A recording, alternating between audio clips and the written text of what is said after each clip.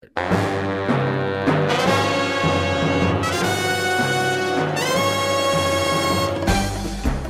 is episode number 38 of the Individual One podcast. For the record, individual number one is President Donald J. Trump.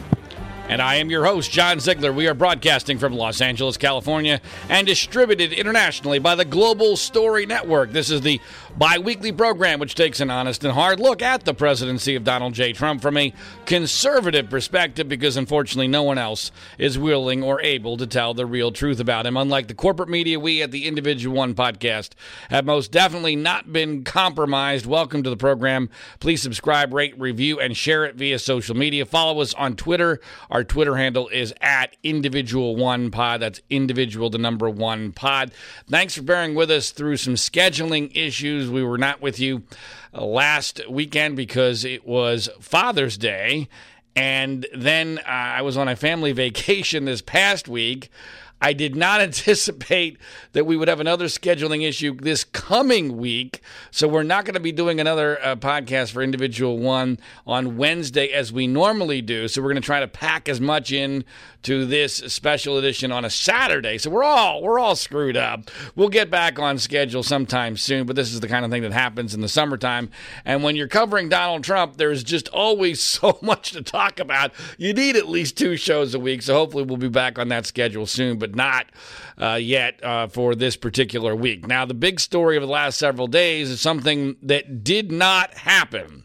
The apparently planned and then at the last moment scrapped strike against Iran that had been approved by President Trump.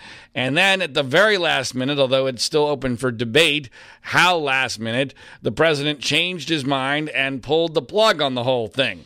This occurred because Iran apparently shot down one of our drones over international waters. Now, it's important to point out, because context is everything in life, that, yes, this was an unmanned drone, but this wasn't like a drone that your teenage son is flying outside, in the park for some giggles. This thing was over $100 million. And there's no evidence at all that it was doing anything wrong or it was inappropriately placed. And then Iran just shot it down.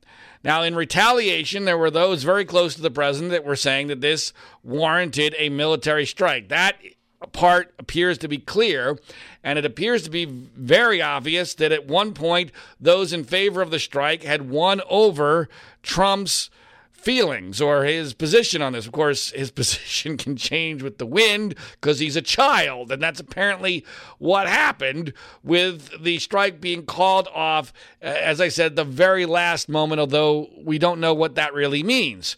So much of what we think we know comes from Donald Trump himself, which is inherently problematic. Correct. Because he is a pathological liar, and he is an expert at covering up things that he thinks might be mistakes by creating false narratives, which is ironic since one of his mantras is fake news. He's a master of creating fake news, and it appears as if we've seen some of that in reaction to his decision on Iran. The first major quote-unquote news bulletin we had about what really did or did not happen occurred when Donald Trump decided to tweet in the morning. After this did not occur, Donald Trump tweeted on Monday, they, meaning Iran, shot down an unmanned drone flying in international waters. We were cocked and loaded to retaliate. We were cocked and loaded? It's just flat out ridiculous. I mean, come on. Cocked and loaded? What the hell does that mean? You cannot be serious! Cocked and loaded. Did he mean locked and loaded? I don't know. Who knows? With Trump, anything is possible. But I do know this. If Barack Obama had ever claimed he was cocked and loaded to retaliate against Iran for having shot down a U.S. military drone, Fox News Channel would be on 24/7 alert until the end of time. But I digress. So we go back to Trump's tweet. We were cocked and loaded to retaliate last night on 3 different. Now, by the way, I don't know. I'm not an expert on this, but that sounds like information that probably should not be divulged publicly, that we were ready to retaliate at 3 different sites. But then if you're going to provide, whether it was secret, confidential, classified information, whatever, maybe you spell the word correctly, which he did not do. 3 different sites, SIGHTS. That's the President of the United States. 3 different sites. When I asked how many will die. Now, right there, wait a minute. You were already cocked and loaded.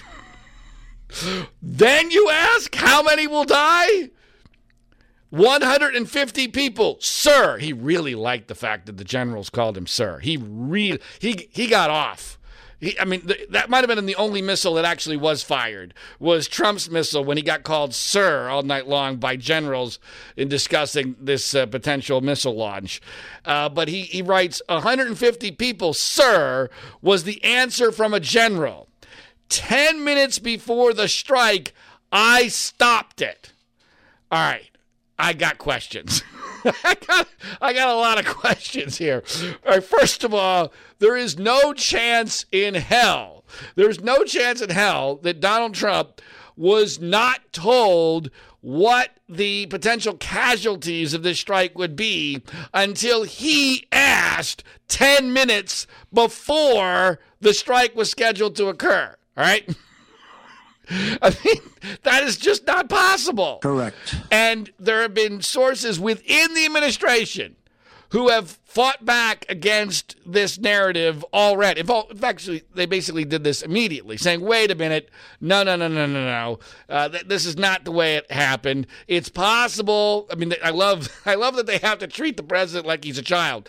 It's possible that because he missed his nap that day, he forgot, or maybe he wasn't paying attention, or maybe he wasn't distracted. Like, when I tell my daughter that she has to brush her teeth before she goes to bed, and she doesn't do it, and she says, I didn't hear you, I forgot. That's basically what we're dealing with here.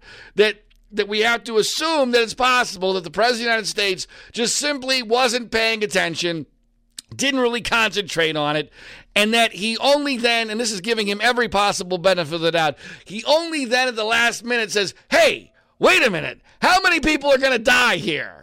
And he then gets an answer of 150 people, sir. Now, there is a report, and you never know, again, because you can't trust anything out of this administration, what's accurate and what's not. But it does seem plausible, this report to me, that the 150 number came at the last minute from someone who was trying to convince Trump not to strike. That the original assessment was not 150 people, but that there was a counter assessment that was done for political reasons, and everyone knows the last person to speak to Trump with the shiniest object usually ends up winning the argument. And it is possible that Trump was looking for a way out and decided, hey, all right, I can't do this. This isn't proportional. This was an unmanned drone. By the way, I want to make it very clear. I don't know whether or not the strike was warranted. I don't know if it was the right idea. I don't know what dominoes would have fallen had it occurred. I don't know. And I am one of these rare commentators that really only speaks about things I feel like I have a clue about.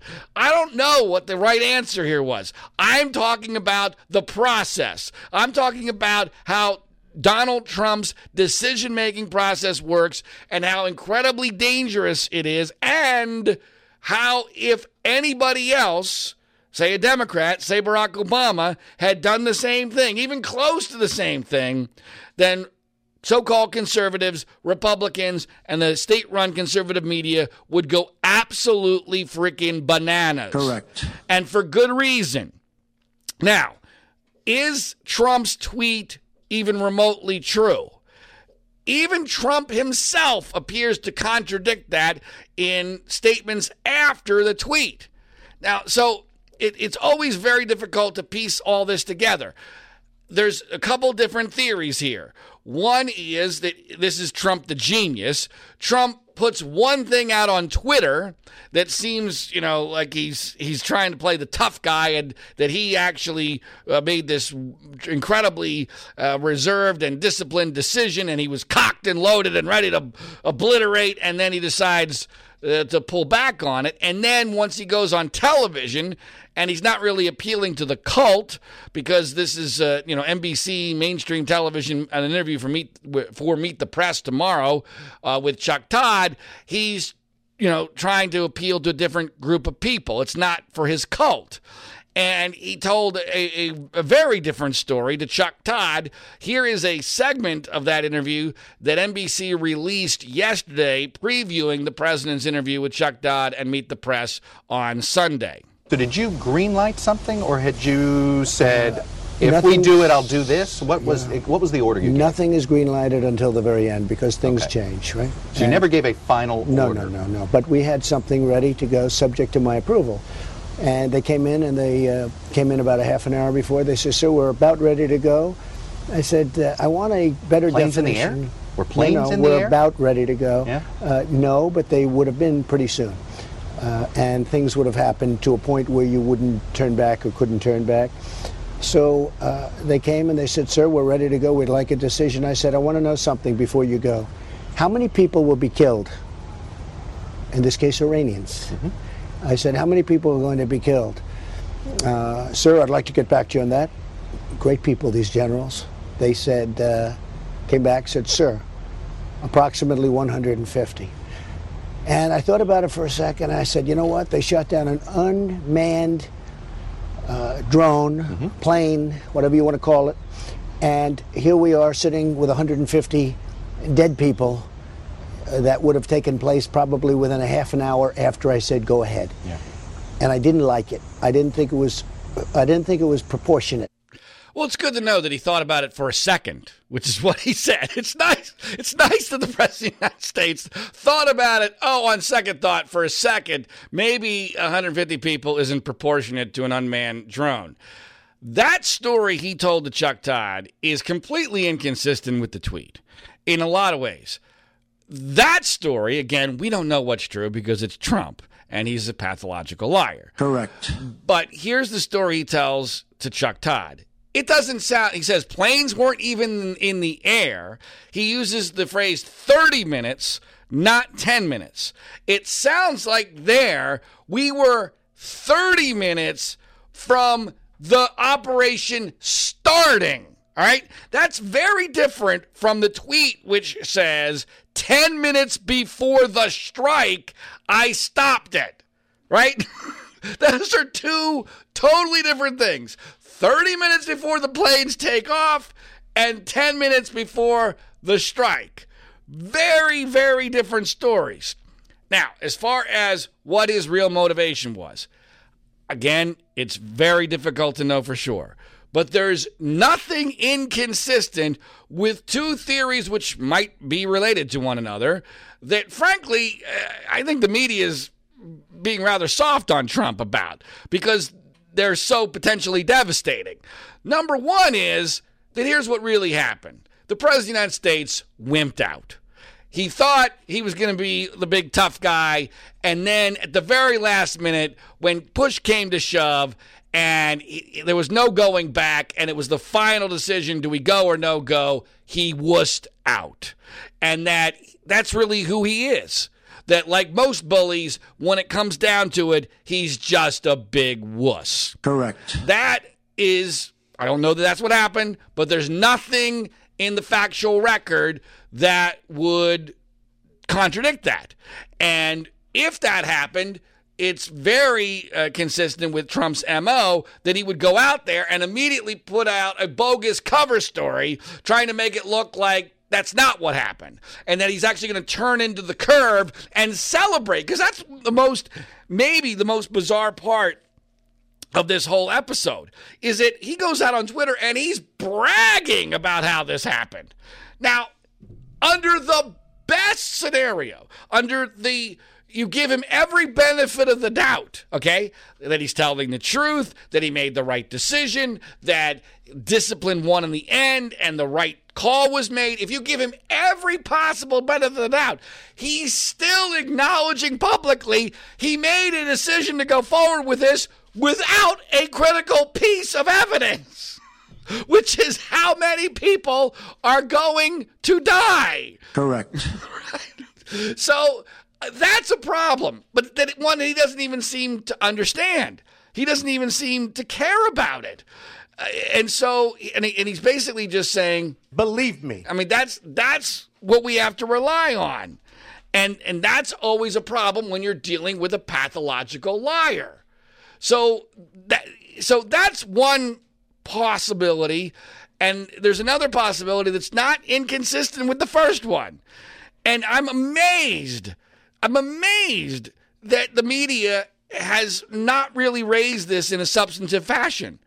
But in the morning of the day the strike was planned, Trump essentially said, we're going to do this. Stay tuned. That's in a classic Trump fashion, right? The reality TV show producer wants everyone anticipating this, but he doesn't deny it's going to happen. And he makes it clear that he wants to retaliate in some way. In between that moment and the moment when the strike is officially called off, whether that was 30 minutes before the planes took off or 10 minutes before the strike, someone makes a public statement saying that this is a bad idea. You know who that person making a statement saying this was a bad idea is? Vladimir Putin. Correct. So Vladimir Putin comes out publicly. It's reported widely that the Russian president is warning the United States not to retaliate for the drone strike. Within a couple of hours after that, Trump pulls the plug. I don't know for sure that there's a direct connection, but how is it that given what we've just been through with Russians helping Trump in the election and the entire Russian investigation and everything we've seen in the relationship between Trump and Putin, how is that not worthy of some serious speculation? Again, using the hypocrisy issue and using some sense of consistency, which of course has now been blown to smithereens in the Trump era. If Hillary Clinton had the history that Trump has with Vladimir Putin, and Putin came out and said, don't do this, and then Hillary Clinton decided at the last minute not to do this, that's all we would hear about in the conservative media. It's, oh my God, she's Putin's pet. That Putin's calling the shots here. Again, I don't know if that's just an interesting coincidence. I don't know if it's directly connected, but there's certainly nothing inconsistent with the way this went down. And if that is the way that it went down and the factual record, Trump would need an excuse. And the best excuse you could come up with was the number of casualties, right? That would be the way to make yourself look the best you could if it was a wimp out or you were doing Putin's bidding or if it was some combination thereof. That's exactly what you would do. And you would find a lot of factual inconsistencies in the story because after all, He's making it up as he goes along. That's how you know it's a lie. Because the story changes and there's elements of it that don't make any damn sense. Like, for instance, 10 minutes before we're about to strike, you suddenly ask the question, by the way, how many people are going to die here? Now, again, as far as what the right decision here was, I don't know. But I'll tell you what the wrong decision was. To make it as clear as day to the whole world that you were about to pull the trigger and then you wimped out and then you're not going to do anything. And oh, by the way, he's lying apparently about having put sanctions on Iran because it's not in his DNA to be able to be perceived as having wimped out because he's a phony bully. So he made up this story about, well, we're putting new sanctions on Iran. There's no evidence of that. The Treasury Department has made no statement that is consistent with that actually happening. There's no evidence of it. So what's the bottom line here? Again, I don't know what the right response would have been, but the bottom line here is that Iran shot down a over $100 million piece of our military equipment for no reason, And they have gotten zero, to this day, zero retaliation from the United States. And even worse than that, Trump has shown Iran and the world exactly how to get him to wimp out. He's telegraphed to the world, not only does he have fear of pulling the trigger, but 150 casualties will do it, depending on what the offense is. That will make him get queasy, weak-kneed, and wimped out. That's incredibly dangerous. And it's way worse than if we had done nothing. If we had done nothing, it's a non-story. It's over. You can pretend that in the back channels we're doing something, and at least you don't lose face. But in order to try to save face with his cult, Trump has actually lost enormous face to the international community and to Ron in particular. And, I saw somebody make a really good point on Twitter, who's a Trump critic, but, not as much as I am, because they have to write for a conservative media outlet, so therefore they're not allowed to be as much of a Trump critic as I am, but I digress. They made a really good point that part of Trump's persona of being insane that actually works is that rogue regimes, and even sometimes not rogue regimes around the world, fear him a bit. And they don't know exactly what he's going to do, right? Which I agree with. I mean, there are some positives to Trump being nuts. And one of the positives to Trump being nuts is that these regimes, like in Iran, aren't quite sure what to make of Trump. They don't know exactly how he's going to respond. Therefore, there's at least a little bit of fear there. Well, Trump has eliminated that. Trump has done exactly the opposite by showing the world that he's actually incredibly sensible, or maybe even too sensible, and very easily manipulated, all based upon a few casualties from the enemy. Not, by the way, these weren't, it's important to point out, this wasn't a question of we might have American casualties. No. These were Iranian casualties he was concerned about. And I'm not saying it's irrelevant, but in the scheme of things, 150 Iranian casualties, again, that's probably the very high end of the estimates and may have been an attempt to manipulate him into bailing on this for political reasons. That's not that many people. If that's the threshold, then boy, Trump has just basically dictated that there's going to be very few situations that require a military response from the United States under him. So in my view, this has been a disaster, even if it was the right answer. See, you can get the right answer. Again, I don't know if it was or not. You can get the right answer in a way that's so disastrous and so problematic and causes so many negative things to occur that it's actually as bad or worse than if you had gotten the wrong answer. And I think this illustrates the bigger picture of one of my larger Trump concerns. And that is Trump does not have the credibility. He does not have the moral high ground. He does not have the moral authority to be getting us into any sort of military conflict that is remotely controversial or not clear-cut. He just does not possess that. Correct. And that is one of the most important things that a president can possess and must possess. You must have the trust of at least the majority of the American people. You must have some moral authority. You must have some semblance of credibility that when you tell the American people, we need to use force for this reason, that the majority of the country will believe you. Trump doesn't have that. And it's partially because he's a pathological liar, and partially it's because of his own history. Not just having dodged the draft in Vietnam, but because he's all over the place. And so when you can't trust the basic facts, I mean, my gosh, you can't trust literally anything he has said about this. You can't trust Even the nature of the decision, how it was made, on what basis it was made.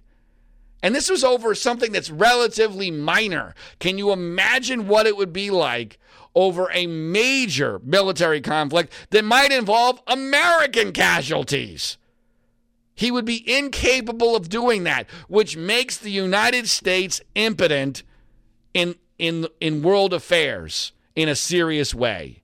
And can you imagine what happens in a second term for Donald Trump?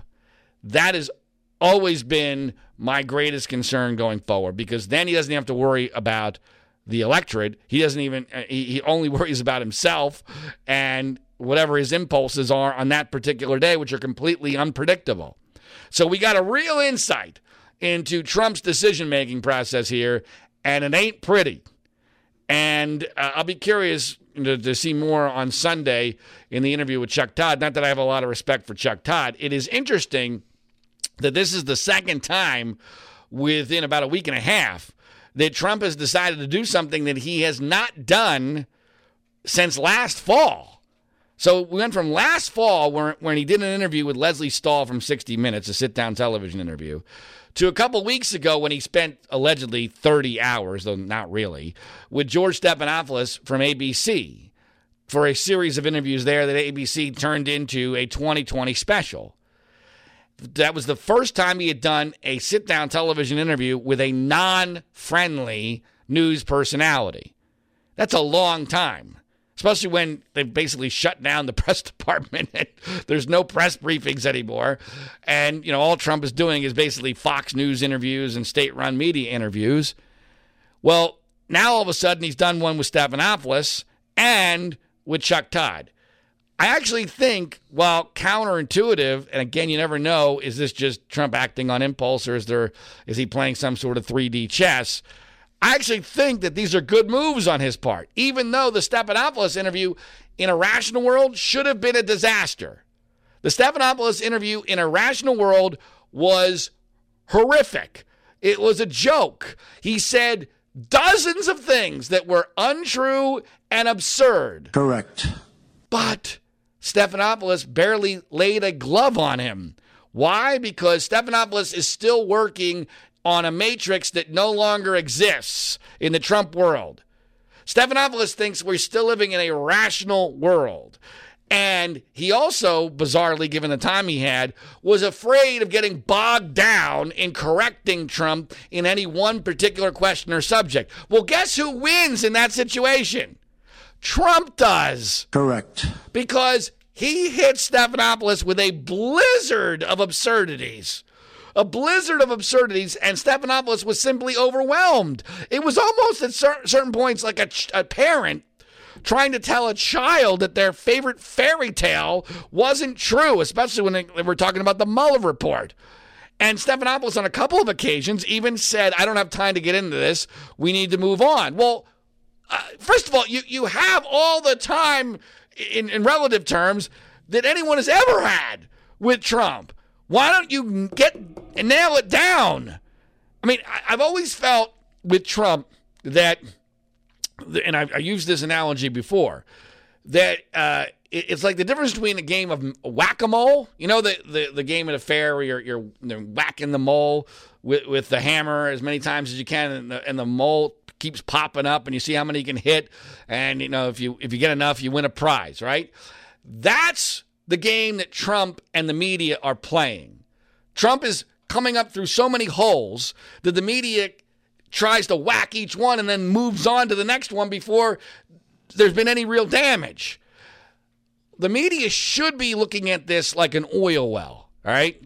You dig and you dig and you dig and you dig and you dig, and then finally you get a gusher, all right? You don't play whack-a-mole with Trump. You have to dig for oil. And digging for oil takes time and resources and patience and some skill, none of which George Stephanopoulos had. And I wrote a critique and a review of this interview for Mediaite, which you can find at our Twitter handle, Individual One Pod, which I urge you to check out. Because even though Trump came off horrifically to the knowledgeable person in portions of that interview. By and large, for what he wanted to accomplish, I gave him a B+. I gave Stephanopoulos a C-. And the only reason why I gave Trump only a B+, again, because he wants to show his cult. He's taking on the fake news media and beating the crap out of them. That's all he wants to do. And he, by and large, did that, except for one moment that had nothing to do with Stephanopoulos.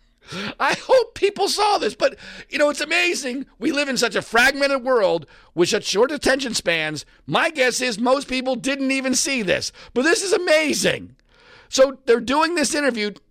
Trump gets asked about his financial statements. He starts bragging about how great his financial statements are and that he hopes they become public. In the middle of this, his chief of staff, Nick Mulvaney, coughs. Not even that loudly. He coughs. Trump stops the interview. Now, that was interesting right there, because I swear this looked like Trump thought he was directing the interview, like it was an episode of The Apprentice. There was no difference in the way this looked than what I guarantee you happened on a multi-hour basis when they would tape The Apprentice. Trump doesn't like the way something happened. Stop the tape. Let's redo this because I really want this out there. I really want this because Trump knows how the media works. If there's a cough, there's a chance that means that ABC will decide not to run this clip of him talking about how great his financials are. But it goes way beyond this. Way beyond this. Because Trump is pissed. And he's not pissed in a way that's kind of joking. No. He is legitimately upset that Nick Mulvaney has coughed and interrupted his interview to the point where you think, oh my God, this guy's fucking crazy. He is fucking crazy. It was a accidental cough. And then this started a whole bunch of stories from people who apparently, again, allegedly know this, having dealt with Trump, that Trump has a thing about coughing, that he views it as weakness, that therefore anyone who coughs can no longer be seen as credible. What? I mean, this is a man who is not mentally stable, folks. This is a man who is the most powerful person in the world, making major decisions about life and death, and he's pissed off because his chief of staff accidentally coughed? He came off as a complete jackass. And to me, if every American saw that clip, it would have done way more damage to Donald Trump politically than anything that else he could have said in that interview, no matter how crazy or inaccurate it was. But I doubt, I don't know what the numbers are. The ratings for this interview were not good, which is interesting. I'm not sure what to make of that. The right-wing state-run media blamed Stephanopoulos. I'm not sure how do you blame Stephanopoulos for that? I mean, the ratings suck. It's Trump. Trump's the product there. Trump is what you're selling. Are you not entertained? Are you not entertained? Maybe Americans are starting to get tired of the act, which would be maybe the biggest problem Trump could have. If that's true, if we're getting tired of the act, then Trump really is in big trouble in 2020, because maintaining the act, and I've always believed that a certain percentage of the electorate, unfortunately, maybe 4 or 5%, depending on how you look at it, are really just in this for the entertainment. Are you not entertained? Are you not entertained? Well, according to the ratings, people were not that entertained by the ABC interview. But that clip, if you haven't seen it, check it out. Donald Trump getting very upset at Nick Mulvaney for the coughing. Now, yesterday, there became a new allegation against Donald Trump of rape. And this is interesting to look at how the news media has handled this. It came from a writer by the name of E. Jean Carroll, who has written a book. And there's two separate issues here. There's the allegation against Trump, which happened many, many years ago in a department store dressing room, where she claims in quite great detail that she was raped. And she apparently told two friends of hers, two journalists, contemporaneously that this happened. Now, right there, the details and the telling of friends contemporaneously, that sounds credible. And I'm not saying that she's not credible. I don't know if she's telling the truth or not. she may very well be. It certainly sounds to me as if something happened. Of course, Trump is denying it completely. He denied he ever even met her, even though there's a photograph of them at a party together. That doesn't mean that he raped her, but it does mean that Trump's a moron for saying in his statement that he never met this person in his life. And there's a photograph indicating that that's obviously not true. But so there's the allegation. And if this allegation had come forward, let's say right when he started to run for president, and we knew the names of the two friends to whom she told this contemporaneously, and they 100% backed up her story, I would be all in and believing this. It would be incredibly relevant, because this to me would indicate that Donald Trump is a rapist, and that should be disqualifying to be president of the United States. However, none of that's the case. We don't know the names of these people who are her corroborating witnesses. We don't know what they say. It is possible that she told them something happened, but we don't know what they're corroborating. We don't know that. Again, doesn't mean she's not telling the truth. I'm talking about what the standard of evidence in a case like this needs to be. So we don't have their names. We don't have their statements. This didn't happen when Trump started running for president. It's now happening when he's running for re-election. So basically 4 years late. And, oh, by the way, it's happening as part of a book. A book that maybe, to me, one of the most troubling aspects of the story is it's not a book about her allegation against Trump. It's basically a greatest hits list of all the times that she's been treated inappropriately by men. I mean, it's an attack on men. It's almost like, and I don't mean to make light of this, but it's almost like she's the Forrest Gump of sexual assault. I mean, Les Moonves is in the book, Donald Trump, and she's making essentially the case against men. Now, that doesn't mean she's not telling the truth. But if you're going to believe this about a president of the United States, it can't be in a book where you're attacking men 4 years after he announced he was running for president, and we don't have all the details of the corroboration. I'm sorry. And so the media is in a bind on this. And I've seen some lefties on Twitter very upset, and I kind of understand where they're coming from, because the media is very soft on this. They're reporting it. They're reporting his very strong denial. There's been an interview with her on MSNBC that's making the rounds. She seems credible to me. She's got details. I have some questions, but again, the allegation seems like in a normal world. In a normal world, it's the kind of allegation that would destroy someone politically, especially post-Me Too. But we're not living in that world anymore. And it seems very difficult to understand which person who was supporting Donald Trump previously is going to suddenly stop supporting him because this woman makes a very, very old claim in a book that she's selling without any corroborating evidence, and in a situation where she is, clearly got a political, or appears to at least have a political agenda. The media has been very confused as to how to respond to this, because their inclinations are, they of course hate Trump. They embrace every allegation of sexual assault, especially in the Me Too era. And by the way, she's one of them. She's a long time, journalist within the New York City elite media club. So their inclinations are to embrace her. I'm actually amazed they're being as restrained as they are, and I think that's probably the right move. It's very rare for me to praise the media, but I actually think so far they're handling this exactly the way they should. They're reporting the allegation respectfully. They're reporting his response respectfully. They're not making too much of this, but they're not censoring the story either, because, as I've said, the story has some problems. And again, living in the world we're living in, I doubt it's going to have much of any impact going forward, whether it should or not. Those are two totally different things.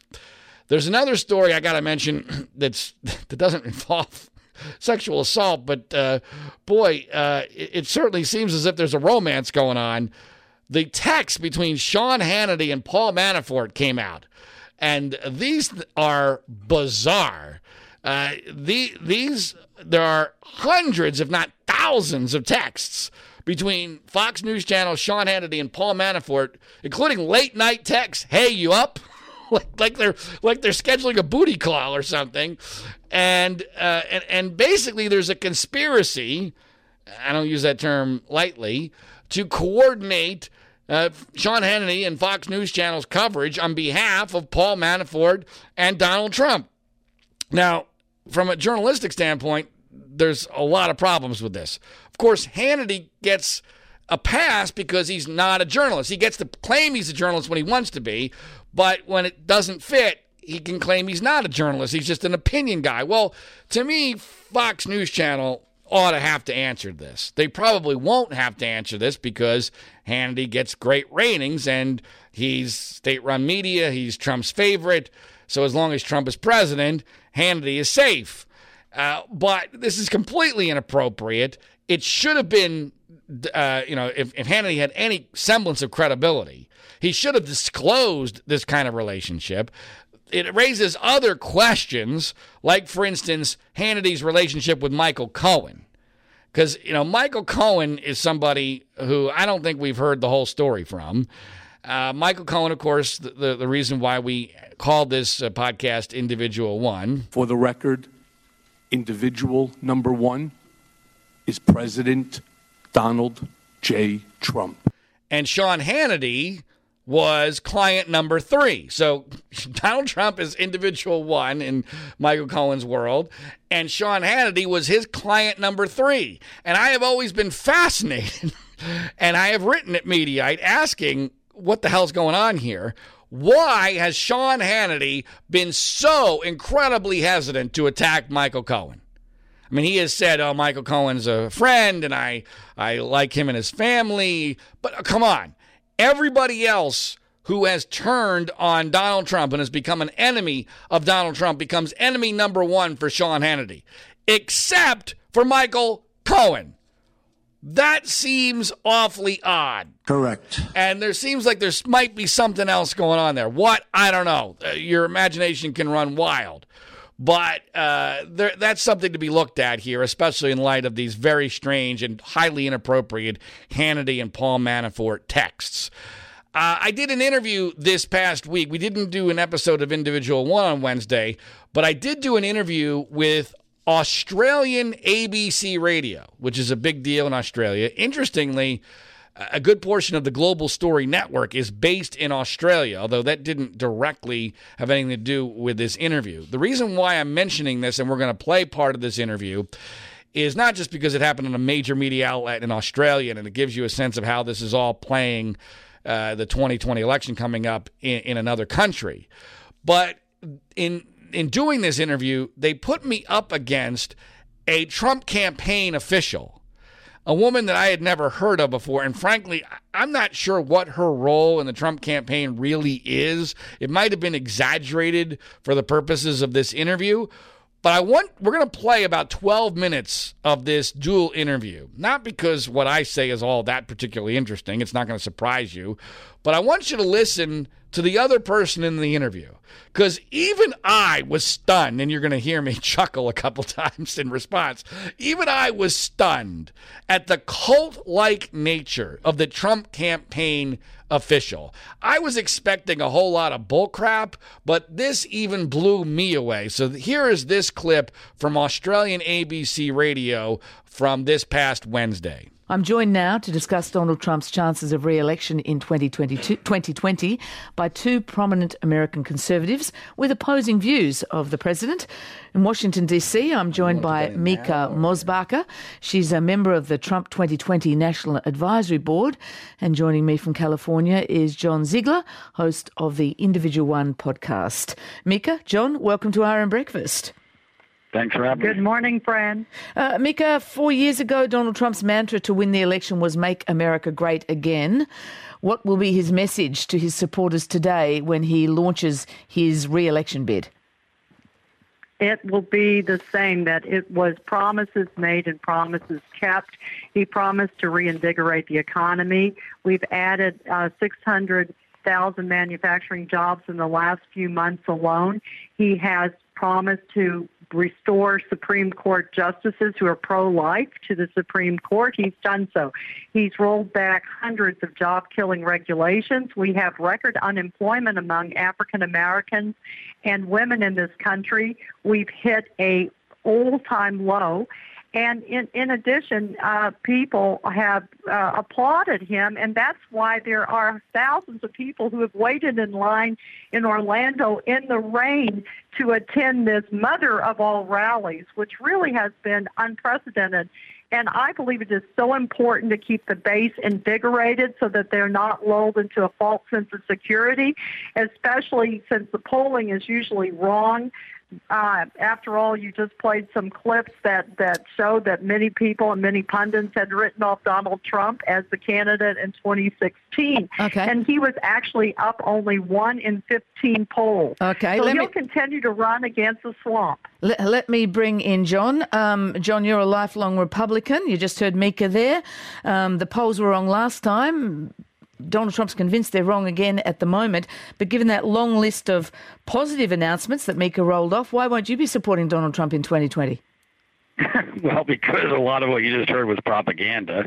Well, some of it is fact. I mean, his record unemployment, I think the lowest unemployment in 50 years, isn't it? Donald Trump has very little of anything to do with that. But let's address the topic here, which is, will Donald Trump win? Mm-hmm. One of the great myths of 2016 is that the polls were somehow catastrophically wrong. The national polls were, at the very end, almost exactly right. Hillary Clinton defeated Donald Trump by almost 3 million votes in the popular vote. It's just that Donald Trump pulled an amazing, miraculous inside straight by winning 3 states he had no business winning, Wisconsin, Michigan, and Pennsylvania, 3 states where he is way behind in the polls right now against Joe Biden. If Joe Biden is the Democratic nominee and the election was held tomorrow, Donald Trump would lose with 100% certainty. You know what? The weatherman is often wrong, but that doesn't mean you don't check the weather before you go outside and decide whether or not you're going to put on a jacket or not.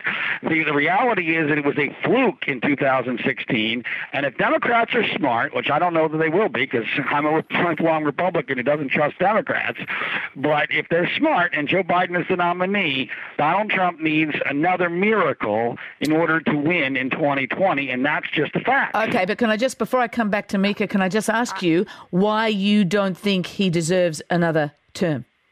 Because he's the number one reason is he's a pathological liar who's psychologically unfit to be president of the United States, and if he is reelected with no accountability, we haven't seen anything yet. In a second term, Donald Trump will be a very dangerous person because he will no longer have to face the voters of the United States of America, and he will be left to his own psychological devices, and his own mental illnesses will take over as they already have. This reality television show will go off the rails in a second term. Okay, let me bring in Mika there. Mika, just in relation to the president's form in terms of his decision-making, there's been a lot said, a lot written, and a lot proven about fairly erratic decision-making going on in the White House. Does that concern you? No, that's fake news. Fake news. First of all, America has stopped appeasing its enemies, and individuals have reacted to his strength. The fact that he is willing to take a strong stand with China and impose tariffs on China, impose tariffs on Iran. We had a disastrous agreement with under the Obama administration. He is taking a stand with Iran. They are testing us because we are breaking the back of their economy with sanctions. And secondly, I've been part of 5 presidential campaigns as a fundraiser for the Republican National Committee. I look at money raised, not polling. We have raised a record $40 million in the campaign, mostly small donors. We've raised a record $62 million in the last quarter with the Republican National Committee. The momentum is there for President Trump. He's unorthodox. So there are people in this country who suffer from Trump derangement syndrome. But the truth is that he is delivering on his promises, and he is finally putting America first. And in that opinion, my opinion, it's making America great again. Okay, you're listening to RM Breakfast. It's 23 past 8. Our guest is Mika Mosbacher, a member of the Trump 2020 National Advisory Board, and John Ziegler, conservative commentator and host of the Individual One podcast. Can we go to some of the issues around the Mueller report? Mika, does President Trump owe the American public some kind of explanation as he heads towards his re-election bid on some of the behaviour that came up in the Mueller report, obstruction of justice, for instance? Well, there were two parts of the Mueller report. First of all, the campaign, as well as President Trump, was completely exonerated in regard to any sort of collusion with the Russians. Secondly, Mueller was not able to come to a conclusion in regard to any obstruction of justice. And how can you obstruct when there was no underlying crime? So first of all, there is no explanation owed. And if the Democrats continue to investigate or impeach, that will be a political disaster. It was under President Clinton. It backfired on the Republicans. All right. So I think that we have an attorney general, the IG, Inspector General in this country, who is looking into irregularities in our Department of Justice and our FBI, where some individuals have already been fired. So President Trump, as well as Attorney General Barr, are trying to restore faith in our justice system in this country, which is in shambles. All right, John Ziegler, that's one slant on the Mueller inquiry and the president's actions around that. Does President Trump, in your view, owe the American public some kind of explanation in terms of, the allegations that he at least welcomed help from a foreign government in election, if not colluded? Do you think that's going to be a factor in him not being re-elected? Do you think it's going to matter at all to the American voting public? Well, those are two very different issues. I mean, the explanation you just heard was worse than propaganda. That's from a cult member right there. That was not an accurate description at all of what Robert Mueller found or what Robert Mueller. Hang on, Mika. Let John have a go.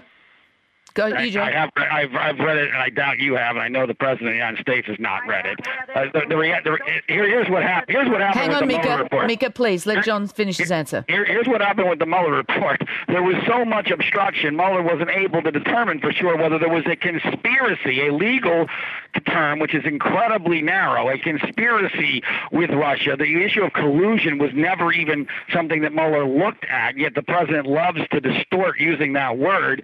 The reality is that the President didn't even do an interview with Robert Mueller, and in written answers said 37 times he couldn't remember key events. That's so much obstruction, along with destruction of evidence, people taking the Fifth Amendment, dangling of pardons, that there's no possible way that Robert Mueller could have found evidence of a conspiracy, even if it existed, because there was so much obstruction. The President should be impeached. Whether or not he will be or not, I do not know. I doubt Democrats will have the guts to do it. It is delusional, by the way, to say that Republicans suffered for impeaching Bill Clinton. They won the next 4 congressional elections in a row, including the presidential election. Okay, let's lower the temperature a little here because we're almost out of time. Mika, as we look towards this re-election bid from the US president, you said in your first answer, it's important for him to keep the base invigorated. He invigorated the base in his run in the last election by promising to build a wall on the US-Mexico border, for instance, to stop illegal immigration. That hasn't materialised yet. Mexico is not paying for it.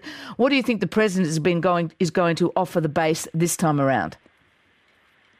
Well, first of all, back to Mexico paying for the wall. Mexico is now cooperating by sending thousands of troops to the border. We have a severe crisis across our southern border in the United States, and part of the issue is that the Democrats and Republicans, especially the Democrats, won't come to the table. This has been a long-standing problem for decades, the need for immigration reform. And President Trump So what I'm asking you, I suppose, how do you think he's... at the border. But how is he going to present that to his supporters? He didn't achieve that. Do you think he'll just bowl that up again?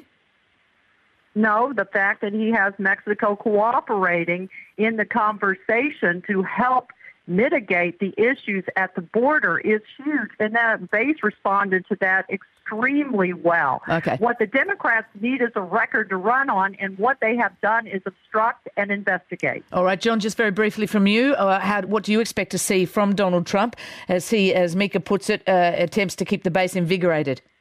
Well, the problem is that the base is only 42% of the electorate. And in a head-to-head two-person race, you cannot win the presidency of the United States with 42%. So that's a problem for Donald Trump. He needs something to happen. He needs either Joe Biden not to be the nominee or he needs a third person to enter the race. Otherwise, he's going to be a one-term president, which would be the best thing for history we could possibly imagine. What about external events? What about some kind of, if it ended up with some kind of military action against Iran, for instance, something like that?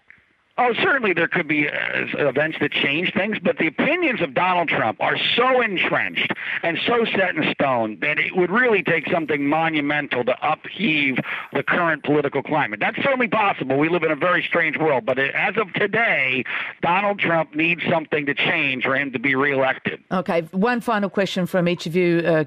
Keep your answers relatively short, if I could ask that. Mika, starting with you. In 2016, Donald Trump beat 16 fellow Republicans. He then beat Hillary Clinton to become the first person to reach the Oval Office with no political or military experience.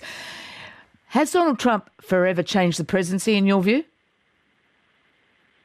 Has he? Yes, because he is taking on the swamp in Washington, D.C., the entrenched deep state or bureaucrats.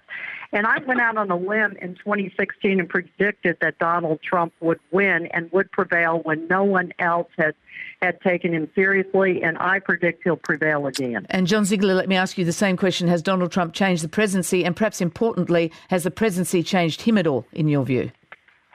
I don't know if it's changed him, but he has changed the presidency. It is much more of a monarchy now. He thinks of himself as a king. He has degraded the office in numerous ways. He has not drained the swamp. He is the swamp. And I fear that if he gets a second term, we're headed down a path from which there is no return. All right. John Ziegler, Mika Mosbacher, thank you very much for joining us. Now, speaking of Trump's re-election campaign, which sounded an awful lot in his opening campaign rally like he was running against Hillary Clinton in 2016, didn't it? I mean, it feels as if his act is getting very old very quickly. Correct. But he's not going to be running against Hillary Clinton. Hopefully, if you're someone who wants him to lose to a semi-rational person like I do, he'll be running against Democratic former vice presidential, not just candidate, but actual vice president, Joe Biden. And there's been a lot of news involving Joe Biden. I wrote a column for Mediaite, again, explaining this week why it is that Joe Biden is the candidate best suited to go up against Trump. Let me say I don't know how many times I've said this before, but I'm going to say it again. I'm not even a Joe Biden fan. All right? Joe Biden is a gaffe machine who's not that bright, who I disagree with on a whole slew of issues.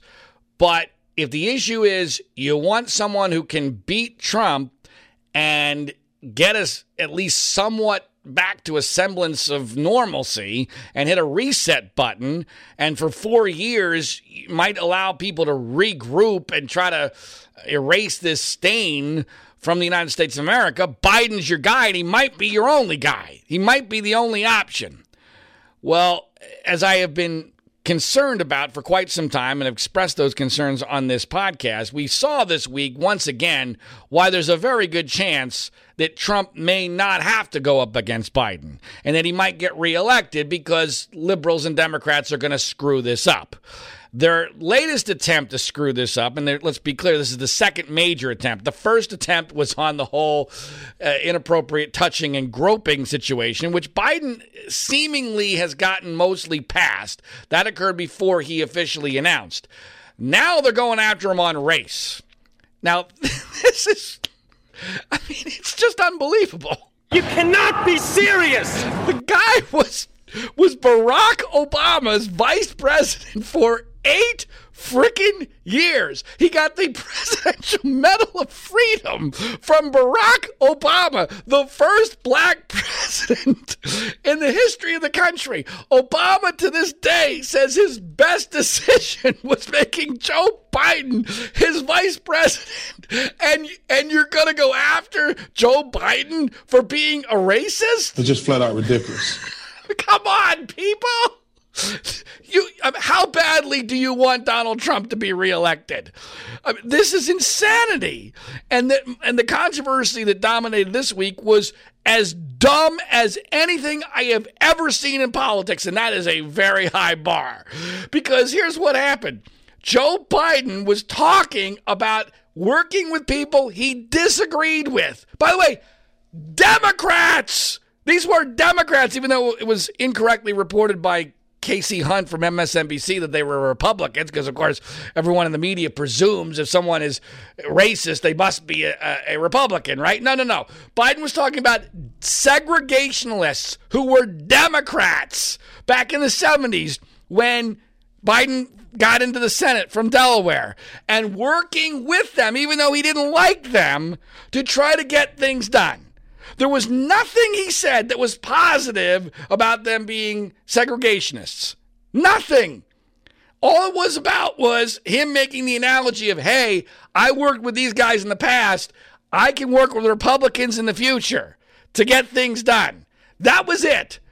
And Cory Booker, a black candidate, senator from New Jersey, who is desperate for any sort of issue that he can put himself on a cross on so that he might become relevant in the Democratic primary process, jumped all over it, and some other liberals, mostly white, virtue-signaling do-gooders who want either Bernie Sanders or Elizabeth Warren to be the nominee or somebody like that. They jump all over this too and somehow try to turn Joe Biden, and they got a lot of help from the liberal mainstream news media, try to turn Joe Biden into some sort of racist. Well, this didn't work.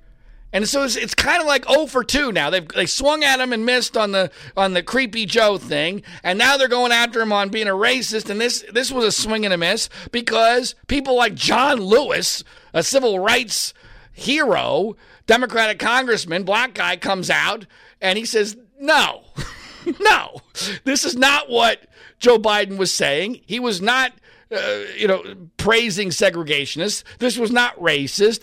We like Joe. There's nothing wrong with Joe on this front. And so that appears to have now died down. And is it possible? I like to see, for someone who is known as a pessimist, I actually try to be optimistic from time to time, if only to keep what's left of my sanity. It's possible that what is happening here is that Biden is becoming inoculated by these bogus controversies. The first one being the creepy Joe, and now this one being racist Joe. It's possible.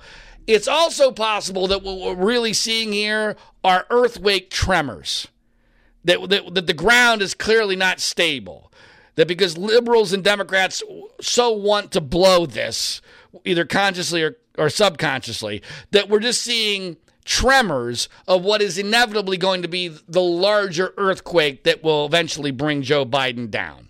I don't know which scenario is most likely. I think both are possible. I'm rooting for number one right now, even though I'm not a fan of Joe Biden. I just want a semblance of normalcy. But my gut tells me we might be headed to number two. And part of why we might be headed to number two is because both the conservative and the liberal media have this perverse incentive to destroy Joe Biden. And this is something I'm going to be writing about it for Mediaite maybe this week, maybe in the next couple of days, so check that out. But this is a really big issue, that Biden is going to have to go up against both the left and the right-wing media. Almost all the media. There's almost no media that has an incentive for him to easily win the nomination and then beat Donald Trump. It doesn't help anybody in the media. It destroys their narratives. It hurts them economically. They want drama. That's what they need. And right now, there's not drama because Biden's dominating the Democratic nominating process. And you can see the media, they were thirsting for Pete Buttigieg. That little boomlet, and I'm talking tiny boomlet, a couple of percentage points, may be waning now. But did you happen to see, check out my Twitter feed, a horrendous video of Pete Buttigieg trying to put down a black revolt over his handling of a police shooting in South Bend. I mean, this was horrendous. I mean, Buttigieg is completely out of his element, and I've never seen a situation where in 30 seconds, without hardly saying anything, someone is disqualified from being president of the United States, especially when they're a scrawny little white guy. I mean, he looked pathetic. He didn't look like he was qualified to be student council president. All right. I mean, it was sad. And I actually like Pete Buttigieg. So Pete Buttigieg might be done. He's lucky that the Democratic debates are this week, so he can, at least has a chance to change the subject. But that was awful. But so the media, and I've been seeing this for weeks now, has been trying really, really hard to push Elizabeth Warren. And I've actually had some liberal reporters like Dave Weigel from the Washington Post mock me. I think he tweeted, "If you say Elizabeth Warren's name 3 times in the mirror, John Ziegler appears to tell you enjoy Trump's second term." Which I enjoyed that tweet. I retweeted it myself because I thought, you know what, that's not, I think my response was fact check, mostly true. Because I absolutely believe that. And I actually come from a unique position on Warren because bizarrely, and there are like 8 people that might remember this, I have somewhat of a financial incentive for Elizabeth Warren to be the Democratic nominee because I got boxes and boxes of these Elizabeth Warren Washington Redskins parody T-shirts that we made 4 years ago that no one wanted. So if she's the nominee, I might be able to get rid of some of these goddamn T-shirts. They're awesome T-shirts, but so in a weird way, Elizabeth Warren might be in a very small way, good for me, but I don't give a shit because it's way more important that Donald Trump not win, and Elizabeth Warren is one of the few people who might lose to Donald Trump, and it's all because of the DNA Pocahontas situation. That is devastating to her, and I'm sure I'll do more on this in the future. I'll probably write about this for Mediaite, but it is incredibly naive for liberals to think that issue has somehow been resolved and has gone away. It plays right into Trump's hands in every possible way. Political correctness is his fuel.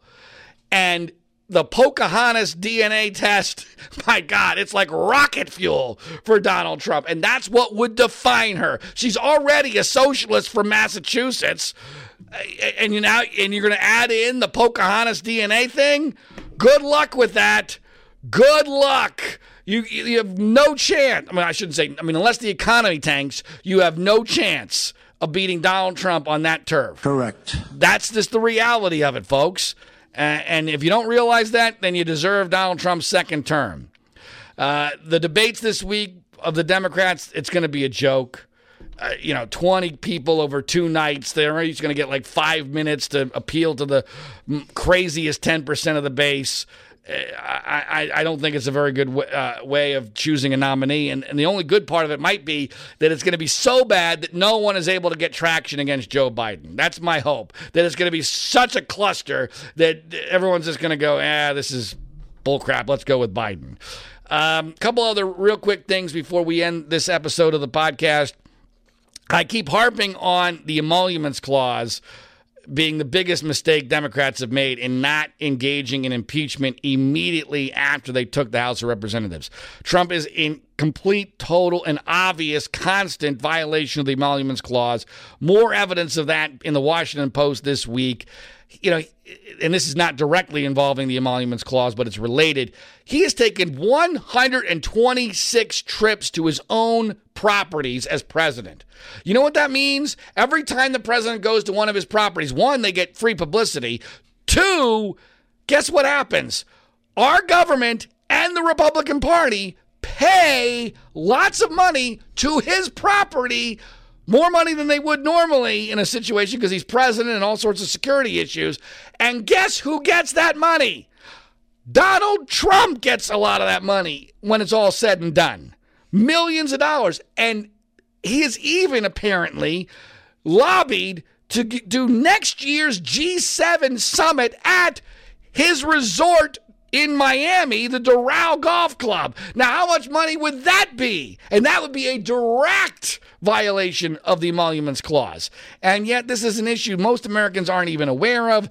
Some Democrats have tried to raise it, but, Democrats are slowly but surely coming out for impeachment. In fact, this week, a couple of them from swing districts came out and called for impeachment, which I said, by this rate, let's see, a couple a week, I think we might be ready to impeach Donald Trump by the end of his second term. Good job, guys. Wow, congratulations. Correct. Yeah, it's just amazing how wussy the Democrats have been on this whole thing. I've really done a good job. Yeah, I mean, the reality is that the window is probably already shut. Whether he still might be impeached, but I am waning in my enthusiasm for impeachment. Supposedly Mueller's going to testify soon. I'll believe it when I see it. But Democrats have completely blown this whole thing on impeachment, and it gives me very little faith that they're going to be able to figure out a way to beat him soundly in 2020.